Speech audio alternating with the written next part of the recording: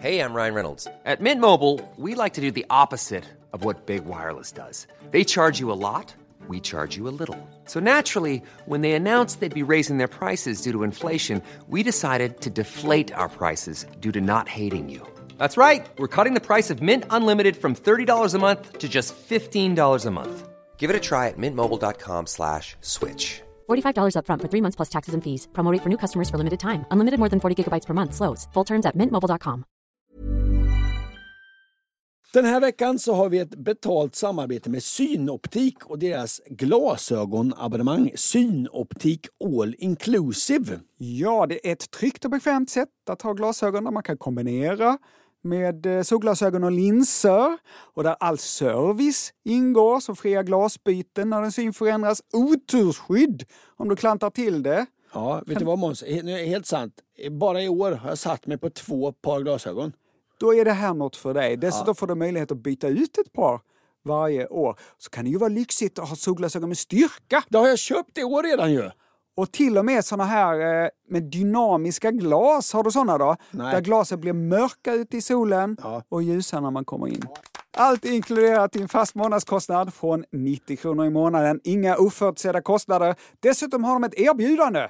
Du får alltid 30% på alla glasögon och solglasögon när du tecknar ett Synoptik All Inclusive. Läs mer och boka tid på synoptik.se.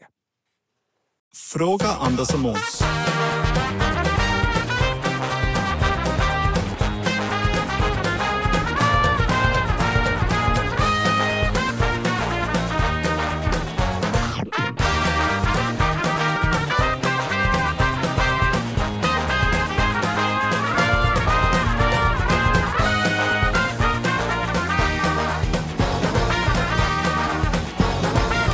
I vanlig oordning, varmt och hjärtinligt välkomna ska ni vara till Fråga Anders och Måns-podden som svarar på lyssnarfrågor. Måns Nilsson, hur är det med dig? Tack, det är bra. Jag har fått ett paket och jag är lite uppspel.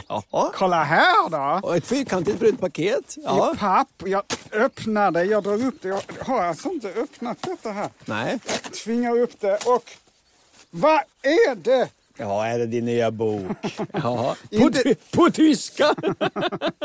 Det är min gamla bok. Ja, på tyska. Döden går på visning. Morden på Österlen som jag har skrivit tillsammans med Anders Stellamott. Ja. Alla ni lyssnare som inte kan svenska, bara tyska, nu kan ni läsa den. Der Tod macht Urlaub in Schweden. Du som har pluggat tyska på universitetet, Ankan. Vad betyder det? Ska jag ge mig in i prologen? Ja. Så länge vi möjlighet hade sig die Sonne am Frühlingshimmel gehalten. Aber jetzt versank sie allmählich in Bornholmer Sigat. Snyggt. Alltså, men den är också lite tjockare än originalet. Mm-hmm. Så den här översättaren kanske har tagit sig lite friheter och skrivit in helt egna spår. Fler mördare. Mm. Det kommer jag aldrig få reda på. För jag kommer aldrig kunna läsa den här boken. Den är också på gång på tjeckiska och i Albanien. Ja. Jag är fantastiskt glad över det. När det kommer exemplar på albanska vill jag väldigt gärna ha ett.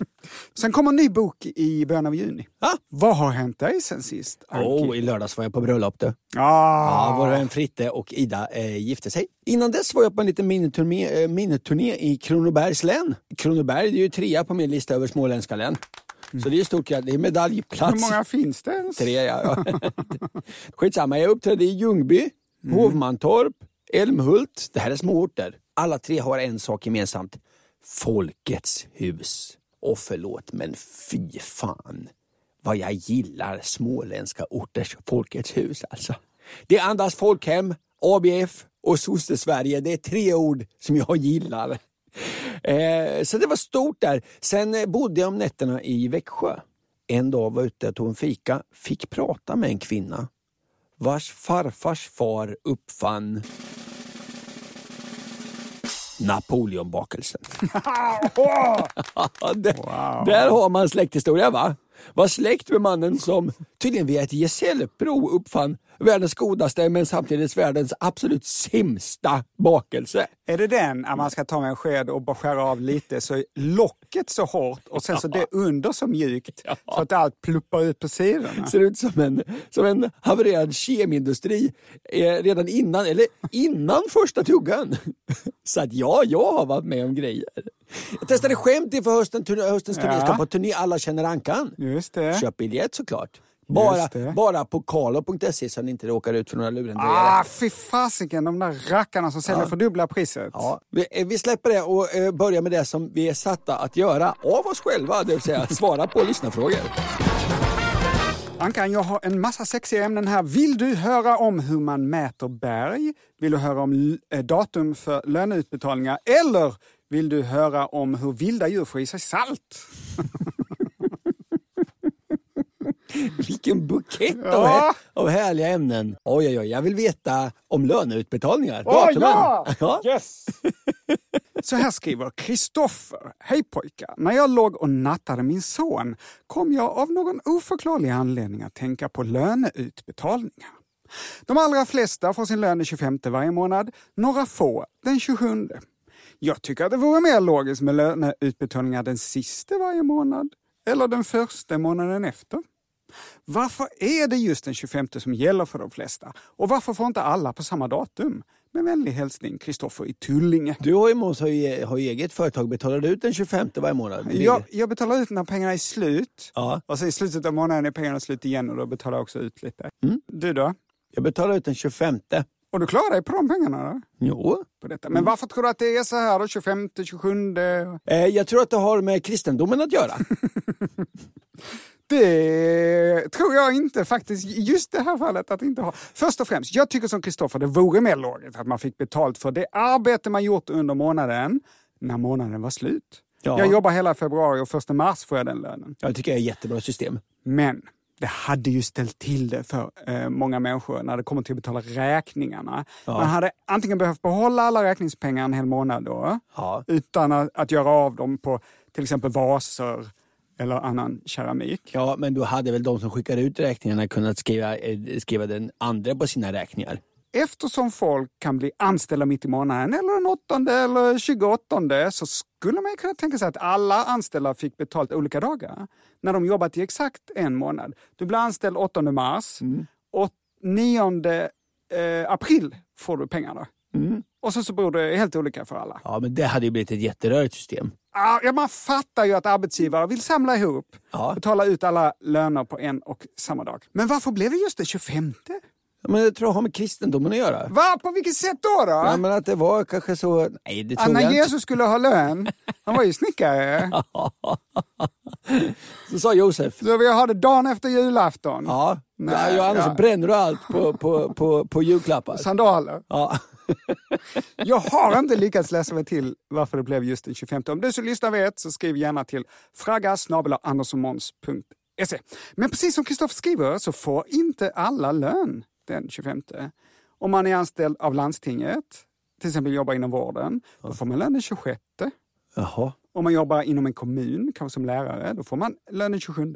Jaha. Med reservation för att det kan skilja sig regionalt åt lite i landet. Ja, såklart. Ja. Många statsanställda och kyrkanställda får lön den 28. Jaha. Medan då privatanställda får lön den 25. Varför tror du att det är så här då, Anders? Uppdelat på olika dagar? De som är privatanställda, de vill vara först. Ja. Men varför har då kommuner, landsting och stat delat upp på dagar? De är segare regelverk. Nej, jag gissar ju här. Ja. Det var verkligen inte bra gissningar. Förr i tiden var inte löneutbetalningarna automatiserade. Utan det satt någon stackare på banken och skrev de här summorna för hand och gjorde överföringar för hand. Eller ännu tidigare liksom la 1-kronesedlar och 10-öringar i 1 miljon olika kuvert. Det blev en massa meck. Det var en massa supermycket jobb att betala ut löner. Och den 25 blev det väldigt stressigt på banken. Så för att bankpersonalen skulle hinna med så spred man ut det lite grann i alla fall. Från den 25 då via 26, 27 till 28. Pensionsutbetalningen la man 18 och 19. Barnbidraget 20, va? Ja, exakt. Ja. Allt för att sprida ut det. Men idag sköts ju allt automatiskt. Miljoner löneutbetalningar kan göras av en dator på en sekund. Varför får inte alla lön och alla andra utbetalningar den 25 nu för tiden? För att du kanske marknaden känner att man vill sprida ut att det inte blir för trångt i butikerna? Mycket bra teori. Det får jag ge dig. Jag har ingen aning. Jag skulle gissa att det är av tradition. Det skulle jag också tro. Om du som lyssnar vet detta, skriv till. fraga@andersochmans.se. Ska vi spela Magnus Ugglas kung i baren här för att runda av? Ja, vi gör det. Då finns det ingen som tar en. Man är kung i baren. Det är något som man verkligen vet. Det som femte smäller det. Då finns det ingen som tar en. Man är kung i baren. Det är värt att leva fattig ett tag. Och man får vara kung för en dag. Jag tänkte gå vidare med den mycket populära programpunkten Snabba. Det är programpunkten för de lite kortare svaren. Hej Ankan och Månkan, vi satt och skulle, bra start, vi satt och skulle gå och lägga oss. Vi var väldigt trötta och kom in i en diskussion om uttrycket trött som en bäver. Är bävrar trötta? Tacksam för svar. Axel i Jönköping. Vem säger det här uttrycket? Trött som en bäver? Trött som en bäver? Jo, det säger man. Måste ha gjort ett långt inslag om bävrar. Är bävrar trötta? Nej, tvärtom. Det är det piggaste djuret som finns. Fråga 2. Hej Anders och Måns, varför finns det inte äppelglass? Tack och hej. Äppelglass, vad gott det vore. Svaret på detta är det finns äppelglass. Och då undrar du Måns vart? På Google. Fråga 3. Vad var det för svar på den här 3 snabba? Det var för inga riktiga svar, det var bara såna här. Det finns ju äppelglass. Bävrarna är pigga. Äppelkanel, det är klart det finns. Bävrar kan bygga stora bon och bark bland de piggaste djur vi har. Såklart. Ja. Fråga 3. I senaste avsnittet slog ni hål på en myt. Den om att välta kor. Så jag tänkte, jag ställer en fråga om en annan myt som jag är lite osäker på om den är sann. Jag har hört ifall man till exempel skulle slänga en krona från Eiffeltornet så skulle det vara dödligt ifall den träffade någon. Ha det så bra, Nils. Du var ju nyligen i Eiffeltornet. Ja. Slängde du en krona? Absolut inte. Jag har hört att det kan vara dödligt om det träffar någon. Just det. Stämmer det här? Jag tror att det kan vara skadligt. TV-programmet Mythbusters har testat just detta. Myntet föll från, jag tror det var Empire State Building. Och myntet kom inte upp i en hastighet som var ens i närheten av dödlig. Aha. Nationell frågelåda i fysik, alla vet såklart vart på nätet man hittar den, har räknat på saken. Eiffeltornet, 324 meter högt. Vid konstant acceleration ges sluthastigheten 80 meter per sekund. Det låter ju mycket, eller hur? Ja, det är det. Det är ungefär en fjärdedel av ljudhastigheten, alltså 340 meter per sekund. Och 340 meter per sekund, det är ungefär vad en gevärskula brukar ha för utgångsfart. Ja. Så det låter ju läskigt, en fjärdedel av en gevärskula. Det borde ju kunna skada, eller hur? Ja. Men nej. Eftersom skadan på en kropp är proportionell mot rörelseenergin så får myntet en skadeeffekt på bara 1/16 av en gevärskula. Ja. Så att det bör inte vara dödligt om det inte träffar mycket illa. På näsan. Här har ju nationell frågelåda för fysik dessutom helt bortsett från luftmotståndet. Va? Det borde ju vara ännu mindre farligt. Ja. Det gjorde man inte vid universitetet i Virginia. Med hjälp av vindtunnlar har universitetet då i Virginia återskapat miljön för ett fallande mynt. Om detta läser jag i Scientific America. Fysikern Louis Bloomfield, han lät då ett mynt komma upp i samma fart som om det hade släppts från en skyskrapa. Och han lät myntet träffa honom. Och här kommer ett citat från Louis då. Det gjorde inte speciellt ont. Då låter det inte dödligt. Nej, det är samma sak som man säger när man snubblar på, man sa då när man snubblar på jumpan, kommer du ihåg? Ja. När man gned benet med det där plastgummigolvet. Ja, fy fan, all hud bara försvann. Alltså, det där golvet som skapar liksom en helt egen typ av sår. Ja. Man blev liksom svedd. Man spelade basket, fötterna var ju på den tiden liksom större än vad kroppen behövde. Så man la liksom snarskank på sig själv, spelade basket, gled med låret längs det här grönbruna golvet, fick någon slags brännskada. Det gjorde skitont och då reste man sig upp och så sa man precis som Louis, det gjorde inte speciellt ont. Så du menar att han säger kanske så för att det inte ska bli pinigt? Sen säger Louis vidare så här. Mynt är platta och möter därför ett stort luftmotstånd. Det är i kombination med att de är ganska lätta gör att de inte orsakar någon skada på en människa som träffas.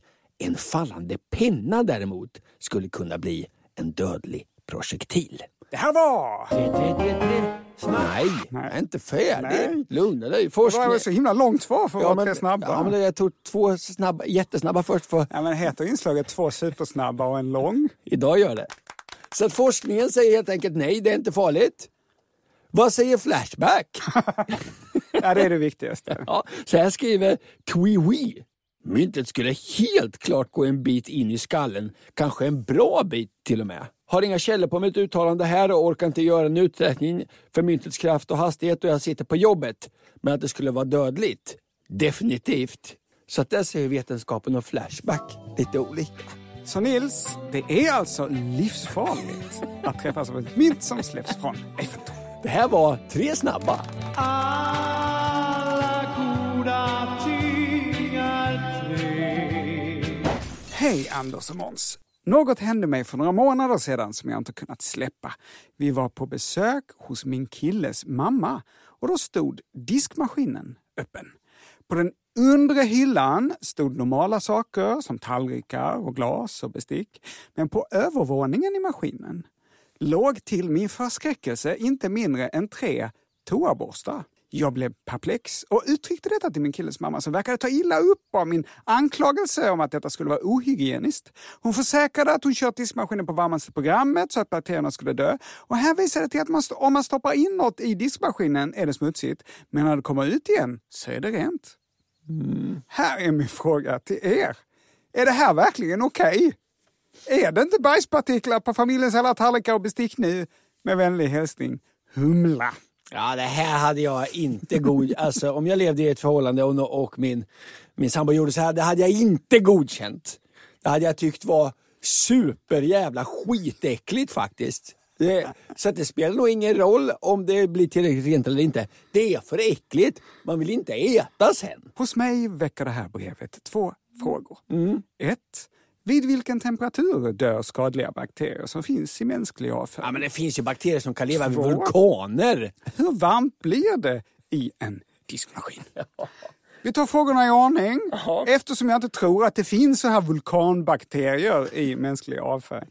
De bakterier i mänsklig avföring som är skadliga att få i sig är E. coli-bakterier. Ja, en klassiker. Det finns minst 6 olika sorters E. coli-bakterier som kan orsaka infektion hos människor. Bland annat kändisen EHEC. De ger bland annat diarréer, kräkningar och feber. Och ett exempel på utbrott är när minst 200 personer i Stockholmstrakten insjunknade med diarréer och kräkningar efter att ha ätit mjuk dessertost. Osten visar sig innehålla mer än 1 miljon bakterier per gram ost. Men då är frågan, vid vilken temperatur dör dessa bakterier? På livsmedelsverket.se står det att E. coli-bakterier dör vid cirka 70 grader. Och det blir ju inte en diskmaskin. Ja, så hur varmt blir det i en diskmaskin? Inte blir det 70 grader. Jag kollade på Electrolux.se och valde första bästa maskin. Jag klickade på fullständiga specifikationer. Ja. Och det framgick inte hur varmt vattnet blir. Men då såg jag vad de olika programmen på maskinen heter. Ja. Autoflex 45 grader, Ja. Eco 50 grader, Ja. Glas 45 grader, Ja. Intensiv 70 grader Ja. och Quick 60 grader. Och om man då väljer det varmaste programmet, Intensiv 70, så skulle vattnet alltså nå 70 grader och därmed döda E. coli-bakterierna. Men det känns ju inte helt betryggande. Jag hade hellre sett att programmet hette Intensiv 450 grader. Eller dylikt. Eller intensivt smält dina plastbestick. Alltså det är vilket du vill. Men okej, ja. Så här står det på en sida som tillhör en känd tillverkare av diskmedel. Ja. En diskmaskin kör ett vanligt program på ungefär 65-70 grader, vilket är varmt nog för att matrester och fett ska tvättas bort. Under sköljningen har vattnet en lite varmare temperatur på ungefär 80 grader så att disken blir ordentligt ren. Så detta var ju betryggande. Ja. Humla, om din svärmor diskar ett långt program på 70 grader som hon säger, så borde det ta koll på alla skadliga bakterier från familjens avföring. Ja, fast fortfarande ändå så säger jag till den här svärmoren att nej, men alltså så här, gör inte så bara. Men du ska inte lita på din svärmor. Du ska inte lita på din svärmor. Och standardtipset, gör inte som jag gjorde en gång, att om ni inte har tablett till diskmaskinen, häll inte i handdiskmedel. Då kan inte den tätaste av diskmaskiner hålla tätt. Det kommer komma ut bubblor och bli väldigt bubbligt på golvet i din kompis sommarstuga. Så gör inte detta. En liten parentes. Om du ska göra det så ta bara en deciliter eller 2. Inte mer. Ryan Reynolds here from Mint Mobile. With the price of just about everything going up during inflation, we thought we'd bring our prices down. So to help us, we brought in a reverse auctioneer, which is apparently a thing. Mint Mobile Unlimited Premium Wireless. How to get 30, 30, how to get 30, how to get 20, 20, 20, how to get 20, 20, how to get 15, 15, 15, 15, just $15 a month? Sold! Give it a try at mintmobile.com/switch. $45 up front for 3 months plus taxes and fees. Promo rate for new customers for limited time. Unlimited more than 40 gigabytes per month. Slows full terms at mintmobile.com. Millions of people have lost weight with personalized plans from Noom. Like Evan, who can't stand salads and still lost 50 pounds. Salads generally for most people are the easy button, right? For me, that wasn't an option. I never really was a salad guy. That's just not who I am. But Noom worked for me. Get your personalized plan today at Noom.com. Real Noom user compensated to provide their story. In 4 weeks, the typical Noom user can expect to lose 1 to 2 pounds per week. Individual results may vary. Quality sleep is essential. That's why the Sleep Number Smart Bed is designed for your ever-evolving sleep needs. Need a bed that's firmer or softer on either side? Helps you sleep at a comfortable temperature? Sleep Number Smart Beds let you individualize your comfort, so you sleep better together. J.D. Power ranks Sleep Number #1 in customer satisfaction with mattresses purchased in-store. And now, save 50% on the Sleep Number Limited Edition Smart Bed for a limited time. For J.D. Power 2023 award information, visit jdpower.com/awards. Only at a Sleep Number store or sleepnumber.com.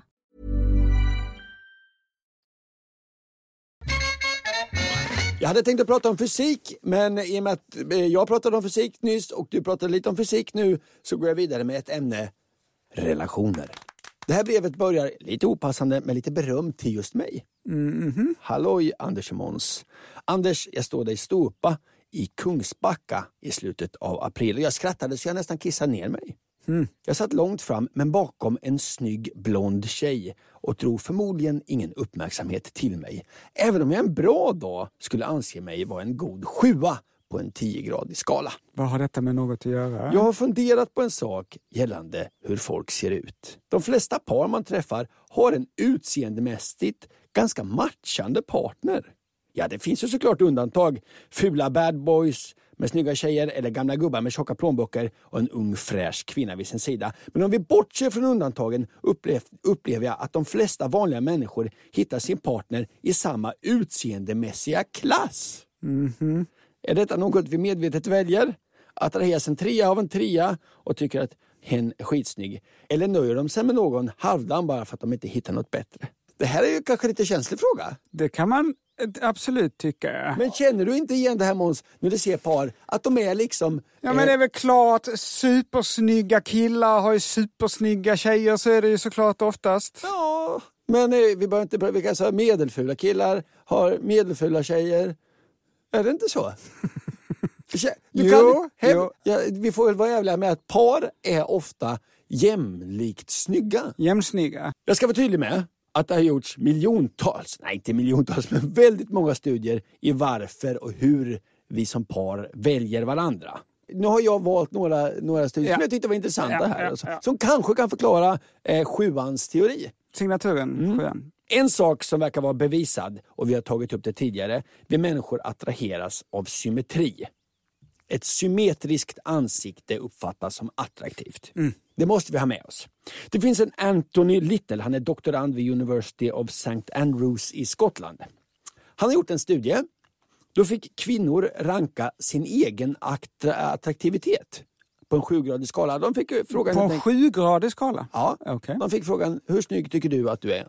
Och det visade sig sen att kvinnor som ansåg sig vara väldigt snygga, de reagerade liksom starkare på symmetriska ansikten. Kvinnor som har rankat sitt utseende lägre, de var inte lika noga med att välja symmetriska ansikten. Och det här skulle man kunna förklara varför par är jämbördes snygga. Varför det då? Jag fattar inte.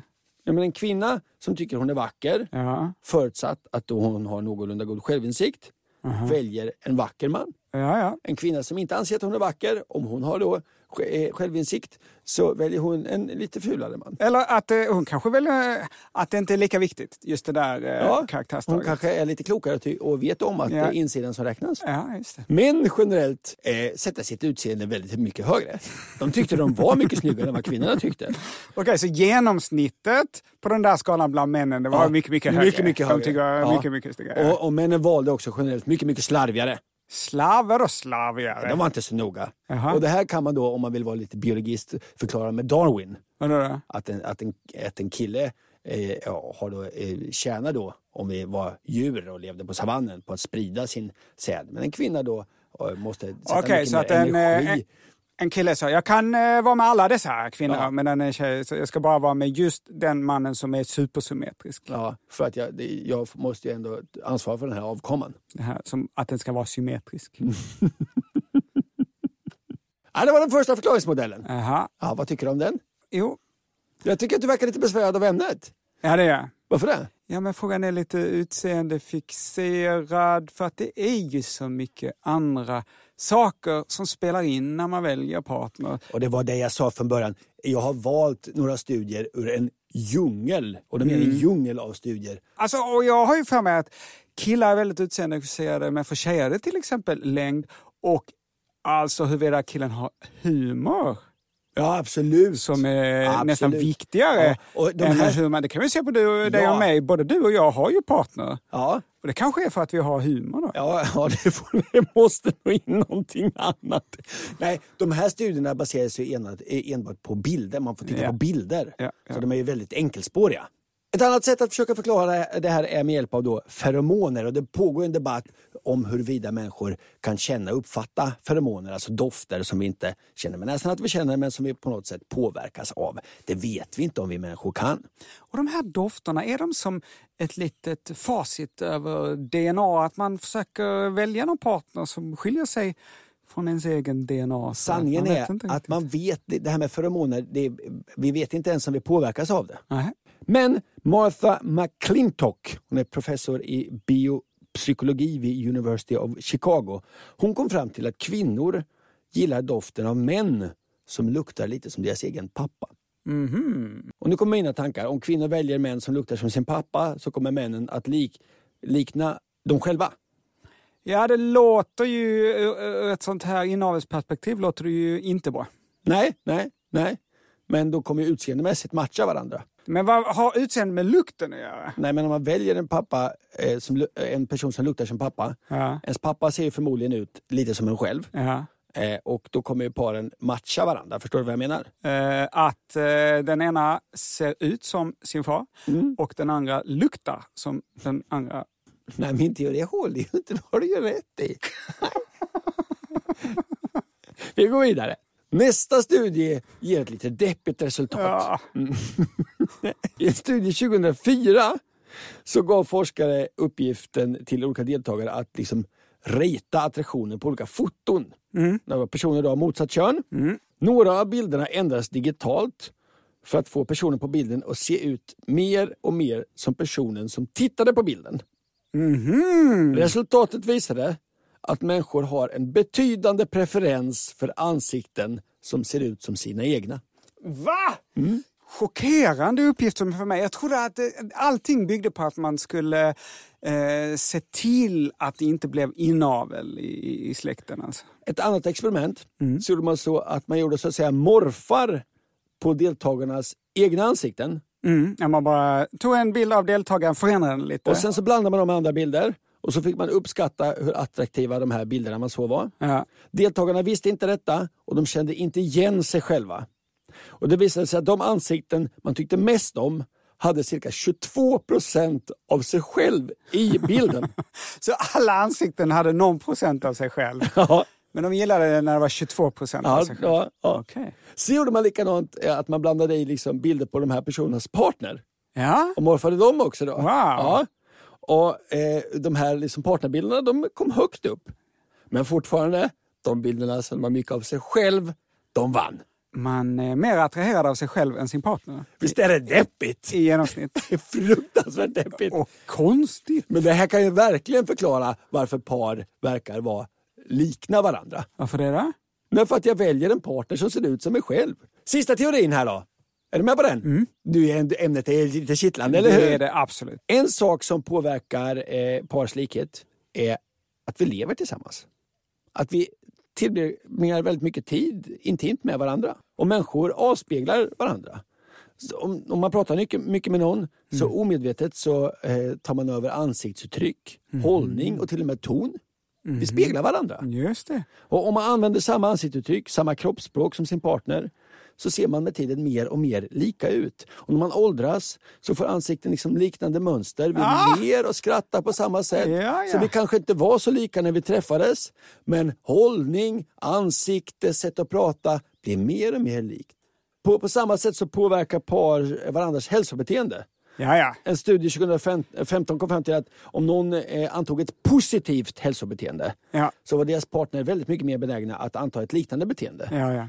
Om någon i familjen börjar sporta så kan man haka på. Ja, precis. Om någon börjar äta nyttigt så kan man haka på det där. Samma tvärtom antar jag. Om någon börjar äta väldigt onyttigt så börjar man haka på det. Och ens hälsobeteende påverkar i väldigt hög grad ens utseende. Om man är tjock eller smal eller om man är grå eller trött. Eller... Det var 3 teorier ur djungeln som jag hade valt.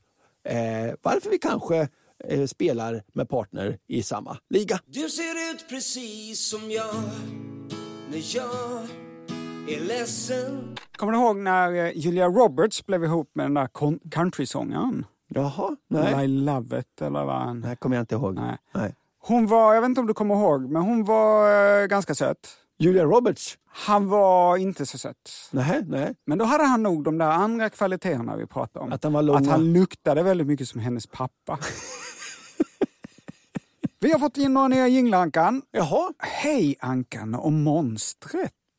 Här är 2 små jinglar jag tryckte ihop. Hoppas de passar någonstans. Gröt David.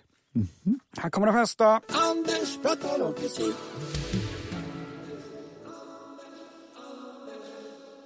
Oj. Ja. Nej, men den hade jag kunnat använda idag. Jag har ju pratat om fysik. Här kommer nästa. En tång. En följetong. Tång. Vad är det? Det vill jag höra igen. Jaså. Vad sa den? Vad är en tång? En tång. En följetong. Tång. Ja, nej, den är ju helt... Hörde du att det var en följetong? Ja. Tusen tack David för dessa. Gröt David. Och nu tänkte jag att vi skulle be om några liksom rena ID-jinglar till podden. Alltså jinglar där det enda som sägs är Fråga Anders och Måns. Så här ska ni då få lite råmaterial att jobba med. Fråga Anders och Måns. Fråga Anders och Måns. Vi slänger med några till sig här om man vill göra någon annan här. Vi byter ämne. Kommer du på något mer? Ja. Vi kan ha nytta av. Fruktstund! Skicka till fraga@andersochmans.se.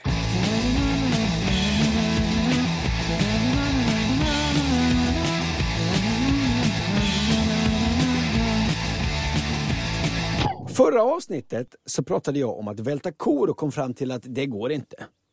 Främst och viktigast för att kor ligger och sover. En vaken ko kommer gå iväg. Om en ko mot förmodan vill bli vält så behövs det 6 fullvuxna människor. Men så här skriver en för detta cowboy. Angående att välta kor så går det visst. Jag har jobbat som cowboy i Australien i 2 år. Där man ibland hamnade i situationer då man behövde fånga en ko. Antingen från en hästrygg, på motorcykel eller på fot. Genom att ta tag i svansen och dra den från sida till sida så tappar kon balansen och trillar. Man kan även ta tag om halsen, huvudet och böja det. Återigen så tappar kon till slut balansen och trillar. Obs! Detta är inget att rekommendera då man inte hanterar djur på det här viset i Sverige. Av goda anledningar. Vi gjorde så bara när det inte fanns några som helst andra alternativ. Och jag har aldrig sett en ko stå och sova. Med vänliga hälsningar Rasmus Persson. Jo, så det går alltså att välta kor. Och det ska återigen sägas igen. Vält inte kor, de löper väldigt stor risk att skada sig. Mer återkoppling. För några avsnitt sedan så pratade jag om sommartid och normaltid. Och att det kan vara så att hela EU avskaffar det här. att vi ska ställa om klockan 2 gånger om året. Om detta sker så ska varje land välja om de vill ha permanent normaltid eller permanent sommartid. Och jag höll ett brandtal för att Sverige ska välja sommartid. Vilket av de två är det? Det är det vi är i nu. Får vi mer morgon eller mer kväll? Då får vi mer på kvällen. Ja, det är jag för. Men detta har gjort en del lyssnare upprörda. Aj då. Eftersom er podd är så bra så lyssnar jag som vanligt på den.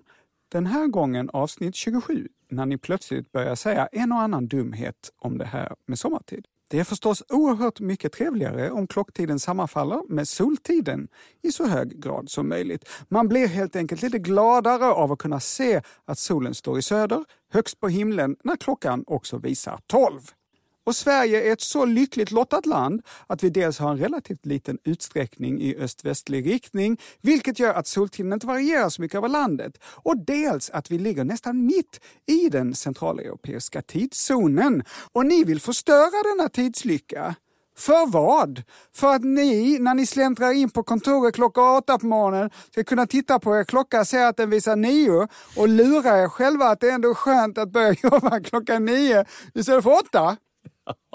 Tack på förhand för att ni nu ändrat er inställning i frågan. Glada men stränga hälsningar från Anders Göteborg. Ja. Så här skriver Björn. Måns gillar ju system, kanske ännu mer än Anders. Tidssystemet har ju sedan urminnes tider byggt på att klockan är 12 när solen står som högst. Skriver Björn. Ja, tack för era brev. Jag är säker på att vi får anledning att återkomma i det här ärendet när det väl är dags för våra politiker att välja mellan permanent normaltid och permanent i håret. Sommartid. Uppskattar den här vitsen mycket på Måns faktiskt. Den får en applåd, där kommer den. Är det 25 år vi har jobbat med humor nu? Va? Vi blir bara roligare och roligare. Ja, det är det.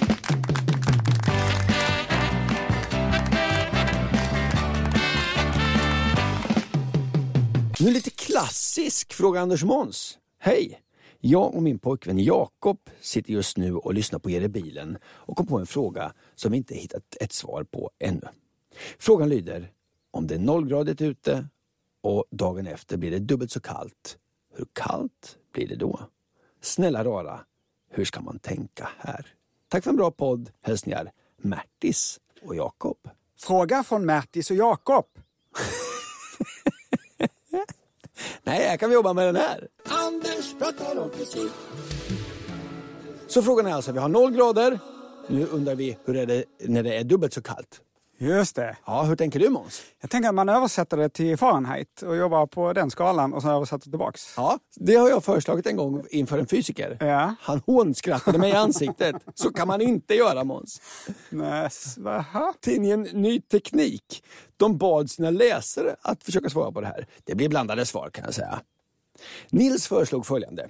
Minus 30 grader är dubbelt så kallt som 0. Varför då? Jo, för huden är vår referens. Den är ungefär 30 grader varm. 0-gradigt innebär 30 grader lägre temperatur. Dubbelt så mycket blir alltså 60 grader. Alltså lägre än 30, så det vill säga minus 30 då. Vänta, är huden vår referens? Fryspunkten är väl vår referens? Det är väl också där fryspunkten och kokpunkten har vi väl jobbat med. Så där tycker jag att Nils förslag svajade lite. Ja. Lunds universitet har en sida som heter Fråga en biolog. Och det är ju helt rimligt att de har fått en fråga om fysik. Så på sidan Fråga en biolog svarar Gabriella Stenberg Wieser från Institutet för rymdfysik. Allt är i sin ordning. Då börjar vi med temperatur. Måns, vad är temperatur? Jo, det är vilken rörelseenergi luftmolekylerna har. Alltså hur snabbt luftmolekylerna åker omkring. Och kallare desto långsammare åker de omkring. Så om en fysiker då skulle säga att det blir hälften så varmt, då skulle hen nog mena att luftmolekylernas liksom energi är hälften, alltså de rör sig hälften så snabbt. Just det. Nu ska vi då bege oss till Kelvinskalan. Och Kelvinskalan, det är ju 0 när luftmolekylerna står helt still. Jaha. Och då är det minus 273,15 grader Celsius. Jaha. Så vi har alltså minus 273,15 grader.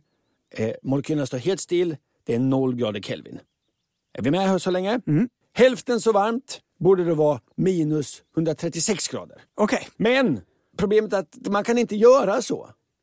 Man måste hålla sig till Kelvinskalan. För att Celsius går inte att översätta på det sättet. Nej. Vi använder ju Celsius då för att det är vattnets fryspunkt och vattnets kokpunkt. Men det stämmer liksom inte överens med energin i luftmolekylerna. Nej. Så det går inte att bara översätta på det sättet. Besvärligt. Så då avslutar jag med det svaret som jag tycker var bäst. Och det kommer från sidan Ny Tekniks läsare. Där föreslår Lars följande. Dubbelt så kallt som 0 är när man fryser efter hälften så lång tid som vid 0 grader. Jag går ut, det är 0 grader. Ja. Efter 15 minuter fryser jag. Dubbelt så kallt, 7,5. Men då är det. Är det med? Visst är det bra? Om jag går ut och det är 0-gradigt så börjar jag frysa efter 1 minut. Och dubbelt så kallt då skulle jag alltså börja frysa redan efter 30 sekunder. Och det är när det är minus 7 grader. Om du är referensen så är det när det är minus 7 grader. Det bestämmer vi. Anders pratar om fysik. Anders, senast valde du datum för löneutbetalningar. Jag tror bara jag hinner med antingen hur man mäter berg eller hur vilda djur får i sig salt. Vilken av dem väljer du? Ja, men då väljer jag inga djur idag. Hur vilda djur får i sig salt? Ja! Så här skriver Lenny. Hej Ankan och Månsapågen. Hur kommer det sig att tama djur såsom kor och hästar behöver få saltstenar att slicka på när vilda djur inte behöver utfodras med salt? Jag har såklart sett att vilda djur gärna slickar i sig vägsalt med mer om de får chansen. Men alla vilda djur lever ju inte med tillgång till vägsalt. Hur får de vilda djuren i sig salt? PS, er podd är livets salt. Detta skriver Lenny. Det är en komplimang. Anders, känner du till det här att om man har djur som kor, hästar, får, grisar, getter med flera så ger man dem en stor saltsten som de kan gå och slicka på när de vill? Absolut. Och att det här är liksom livsviktigt för dem. Jag har haft marsvin, de har också en saltsten. Natrium- och kloridjonerna i salt är livsviktiga för alla däggdjur. Och därmed för oss människor såklart. Men problemet för oss är snarare att vi får i oss för mycket salt. För vilda rovdjur är det lätt att få i sig salt. Det finns salt i kött och ben. Så här står det i en artikel på svenskjakt.se. Hittar man ett fällhorn av älg i skogen har det nästan regelmässigt gnagspår av sorkar och möss. Även dessa små växtätare behöver salt och gnager på hornen för att komma åt det. Så rovdjur får i sig genom kött och ben och även växtätare kan gå och gnaga på kadaver, alltså på själva benen för att få i sig salt. För vilda växtätare i svenska skogar är det nämligen ganska svårt att få i sig tillräckligt mycket salt. Det finns en del växter som innehåller lite extra natrium. Och jag har förstått det rätt så är det ofta vattenväxter. Till exempel. De här nater, de här gurknater, grodnater. Jag minns att jag har gjort ett inslag om att det är vår enda salta grönsak. Jaha, är det en vattenväxt? Ja. Ja, men jag har hört att man kan se älgar äta näckrosor. Så undrar man, vad fan är det ute i en sjö och äter näckrosor för? När det finns gräs, då är de lite extra salta. De här. Aha, ja. Så här säger Kristina Dahlborn som är professor på SLU. Jag har forskat på kameler som söker upp kaktusarter som har upp till 10% i salthalt. Och det var salta kaktusar. Men det här var ju inte i svenska skogar såklart. Nej. Hur får djuren i sig salter i svenska skogar? Anka. Ibland så undrar jag hur det kunde bli så här. Jag sitter här på mitt arbete framför mig en fullblodstok och ropar glatt. Hur får djuren i sig salt i svenska skogar? Nej, men du kan ju tänka ut att djur som bor nära havet dricker lite saltvatten. Ja, det kan jag tänka mig. Ja. Och så finns det på vissa ställen naturliga saltstenar i naturen. Jaha. Det vill säga bergarter med natrium- och kloridjoner. Ja, men kan djur urskilja dem då? De provar sig fram, antar jag. Att de går och slickar på alla möjliga. Rent salt i en bergart heter halit, eller stensalt. Men det finns väl andra bergarter som bland annat innehåller mineralsalt. Så här skriver signaturen Karlsdotter på forumet alternativ.nu. Tittar man på vilda djur runt om i världen ser man dem slicka på jord för att få i sig salt. I Sverige kan man titta på kartor från innan landhöjningen och se var haven låg. Det finns saltjord i de lager som var sjöbotten då havet drog sig undan. Kan ligga ganska djupt idag, men djuren brukar hitta platser där det naturligt kommit i dagen och slicka i sig. Om det har samlats oförklarligt mycket djur på ett ställe någonstans och det inte finns en vattenkälla så kan det vara ett ställe där det finns salt att slicka i sig. Och precis som frågeställaren Lenny skriver så äter djur vägsalt.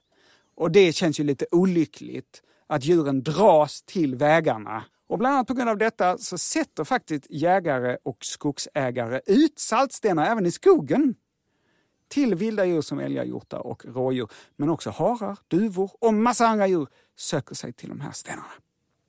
Slickar du ofta på jord? Nej. Han drömmer om en älg, han vill tämja och spänna för släden ett flott ekipage.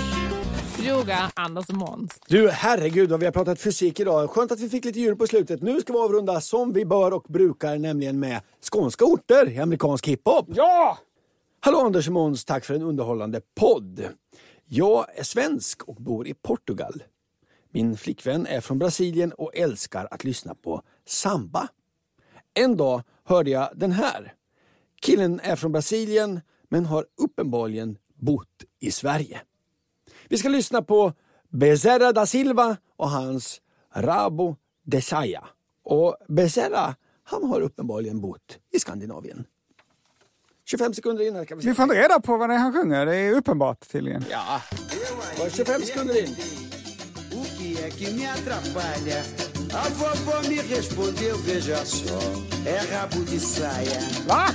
É rabo de saia.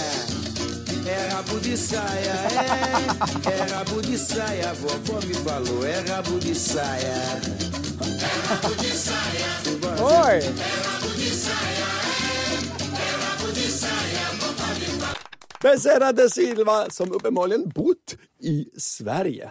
Tusen tack för att du har lyssnat på detta avsnitt av podden Fråga Anders och Måns. Vi är tillbaka igen med ett nytt avsnitt om 2 veckor, för då är det varannan vecka. Skriv jättegärna nya frågor till adressen fraga@andersochmans.se. Tills dess, ha det så bra. Puss och kram.